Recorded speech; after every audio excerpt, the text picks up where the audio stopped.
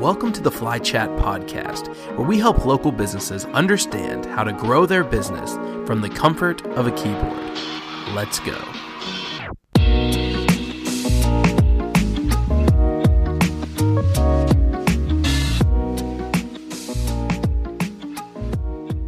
Welcome to episode 3 of the Flychat podcast. Today we are continuing to talk about the 4 stages of digital marketing. If you're wondering what the 4 stages of digital marketing are, let me refresh you. The stages are planning, execution, reporting, and optimization. We spent the last episode talking about planning and ways that you can put your campaign on a path to success. But now, we're done with planning. It's time to execute. So let me set the scene for you.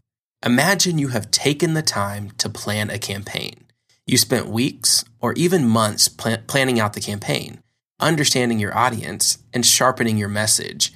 But then, when it comes time to launch the campaign, something goes wrong, and your campaign never gets launched, or gets launched in a completely watered-down way. How infuriating. So our goal today is to give you a few tips that will allow you to execute on your campaigns and cash in on all of your time spent planning. So, tip 1. Don't do it alone. One of the worst things you can do when it comes to creating an ad is to build the ad and post the ad all by yourself. When you do things by yourself, the process may move faster and there may be less speed bumps. But as we all know, more people crash going fast than people crash going cautious and taking their time. The other thing is you miss out on the opportunity to understand different people's perspective. When you act unilaterally, it takes that away. Here's a real life example. So not too long ago, I created an ad for our company. It was a simple ad that had a stat on it that I felt really that it was personally great. I felt it was such a cool stat. It was really, really awesome for people to read. However, when I sent the ad to the group of people I have check on every ad I post, they brought up the idea or the understanding to me that ad wasn't very cool for our average consumer. It was cool for me as an experienced marketer, but our average customer wouldn't find value in it. So we switched things up and we put a stat out that was for our consumer, that really matched what our consumer needed. So I hadn't even thought about that perspective, but having other eyes on the ad helped me avoid an ad that would have been really not that effective. And instead, we had an ad that brought optimal results.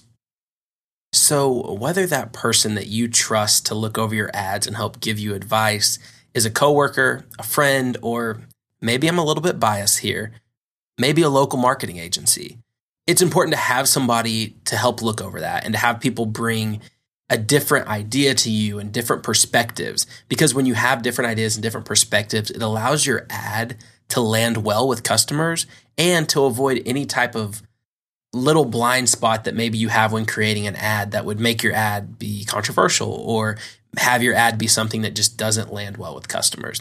So definitely find that person, seek that person out. But now tip 2. Tip 2 is be the flagpole, not the flag. You may hear that tip and be pretty confused as to what I'm trying to say. However, let me paint a picture for you. So close your eyes, unless you're driving, or you're running, or you're doing something where you need to have your eyes open, keep your eyes open. We don't need any lawsuits here. But if you're somewhere you can close your eyes, close your eyes. Think about a flag. I'm visualizing one that I drive by all the time when I'm driving to and from work. It's over a car dealership. It's a really big flag. And I look at that flag and it's just blowing in the wind. It's blowing whatever direction the wind is going. And it changes depending on where the wind is going. Okay, you can open your eyes now. This idea of the flag being blown by the wind is very similar how many businesses run their marketing. They make all of their marketing decisions based on trends or short-lived viral happenings, and it leads to marketing that often feels corny or, if not executed quickly, can feel really outdated. So now, I want you to think about the flagpole. It is always in the same place. It doesn't change direction based on the wind. It knows its purpose, and it serves its purpose. When it comes to local marketing, it's always best to refer to solid marketing tactics that have worked, the tried and true methods, the type of campaigns that you've seen time and time again work and be successful. So right now, you could open social media and you could see some new trend. However, if you look a little closer, you will see digital marketing techniques that are consistent and effective sprinkled in among the latest trends. That's what we want you to do. Be the flagpole, not the flag. Tip 3, don't let perfection be your excuse. Now, before we get into this tip, I need to confess, I have a tendency to skew towards the perfectionist side of things. However, what I've learned is that when it comes to marketing, it will never be perfect. And even if the campaign feels perfect, after you see it a few times, you're going to find something you wish you had done differently. Now, those little imperfections are everywhere, from the biggest corporations to the smallest companies. However, what is important to remember is that something not being perfect is a horrible excuse to use to not take any action. Marketing influencer Gary Vee consistently encourages people to just post. He mentions that some of the best ideas never see the light of day because they just aren't perfect enough. That's kind of the story of this podcast. I spent months planning and then recording and then editing. And then I'd look at it and listen to it and not think it's perfect enough. So I'd start over and I'd go back to planning, then recording, and then editing. I did this over and over again. And then finally, the deadline to launch the podcast arrived, and I had to stop hoping for perfection and instead turn my attention to progress. That is my hope for your business, is to stop waiting on your campaign to be perfect and instead execute the idea to the best of your ability and then start striving for progress. We hope that you found some value in our tips on executing your campaign, and that by putting some of these tips into action, you can effectively execute on your campaigns and can see your business grow.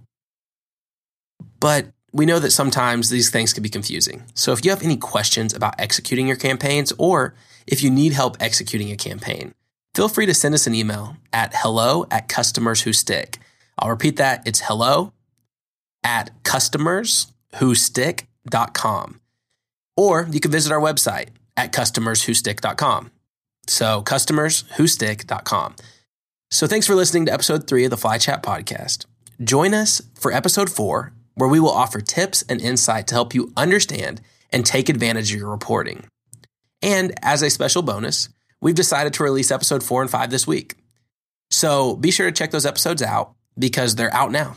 So you can continue this and go from execution right into reporting, and then from reporting right into optimization.